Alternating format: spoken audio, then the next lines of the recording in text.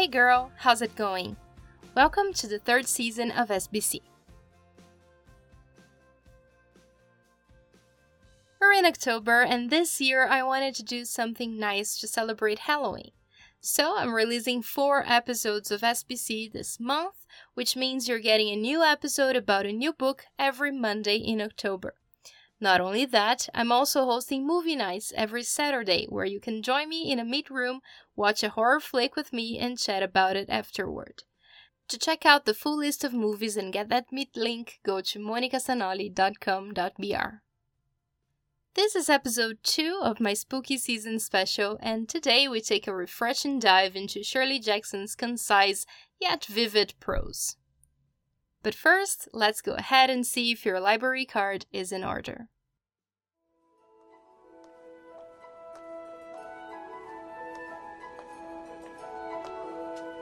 Where are the children's books, please?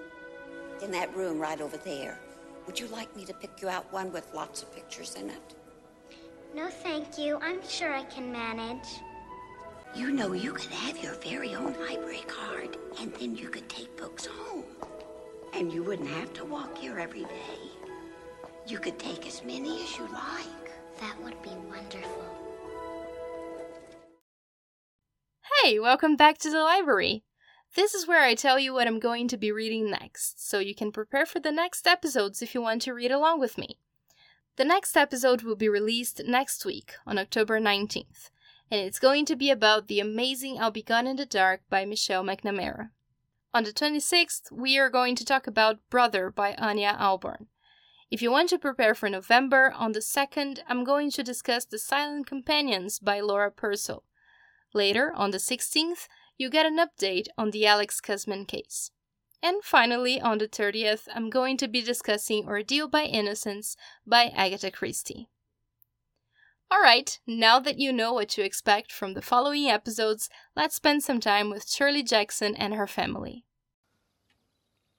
To Hermione Jean Granger, I leave my copy of the Tales of Beadle the Bard, in the hope that she find it entertaining and instructive. Mum used to read me those. The Wizard and the Hopping Pot, Babbity Rabbity and the Cackling Stump. Come on. Babbity Rabbity? No? Shirley Jackson, author of the classic short story The Lottery, was known for her terse, haunting prose. But the writer possessed another side, one which is delightfully exposed in this hilariously charming memoir of her family's life in rural Vermont. Fans of Please Don't Eat the Daisies, Cheaper by the Dozen, and anything Irma Bonbeck ever wrote will find much to recognize in Shirley Jackson's home and neighborhood. Children who won't behave, cars that won't start, furnaces that break down, a pugnacious corner bully, household help that never stays, and a patient, capable husband who remains lovingly oblivious to the many thousand things mothers and wives accomplish every single day. Our house, writes Jackson, is old, noisy, and full. When we moved into it, we had 2 children and about 5,000 books. I expect that when we finally overflow and move out again, we will have perhaps 20 children and easily 500,000 books. Jackson's literary talents are in evidence everywhere, as is her trenchant and sentimental wit.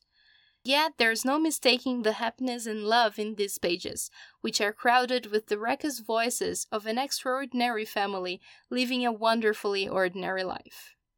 Life Among the Savages is a somewhat fictionalized memoir of Shirley Jackson's life with her 4 children.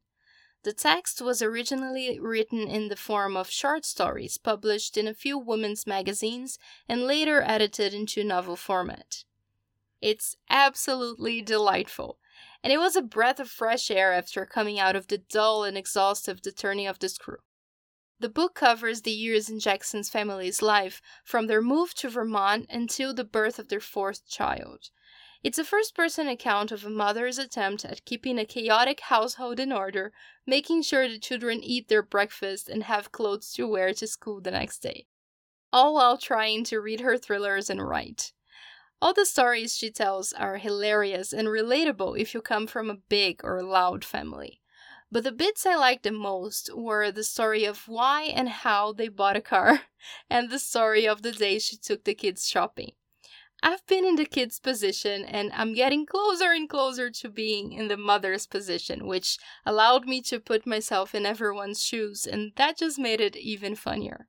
Shirley Jackson's prose is my absolute favorite thing about her, because it's so easy to read.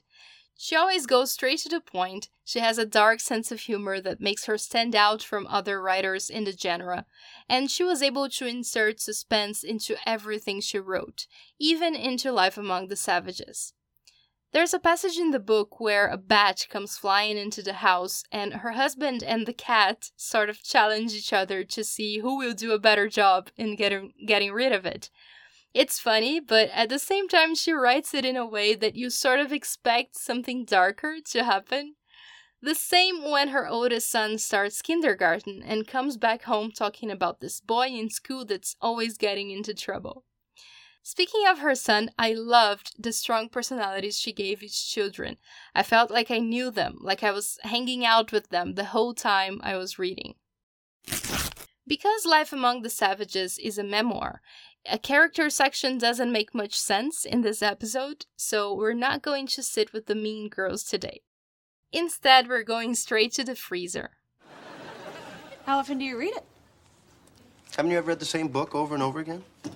Well, I guess I read Little Women more than once, but I mean, that's a classic. What's so great about The Shining? The question should be, Rach, what is not so great about The Shining?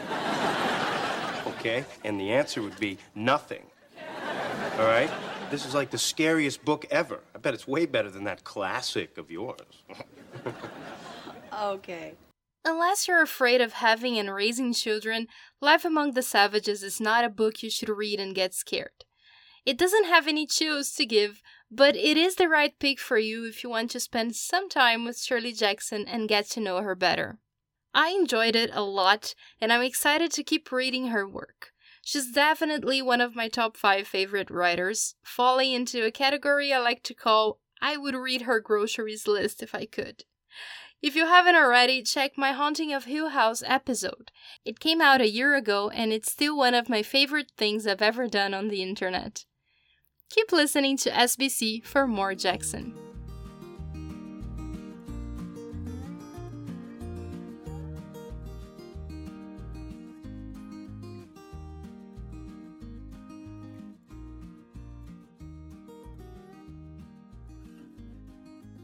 That was SBC, Season 3, Episode 4. Thank you for listening and stay tuned for more. Check the episode's descriptions for links and more info.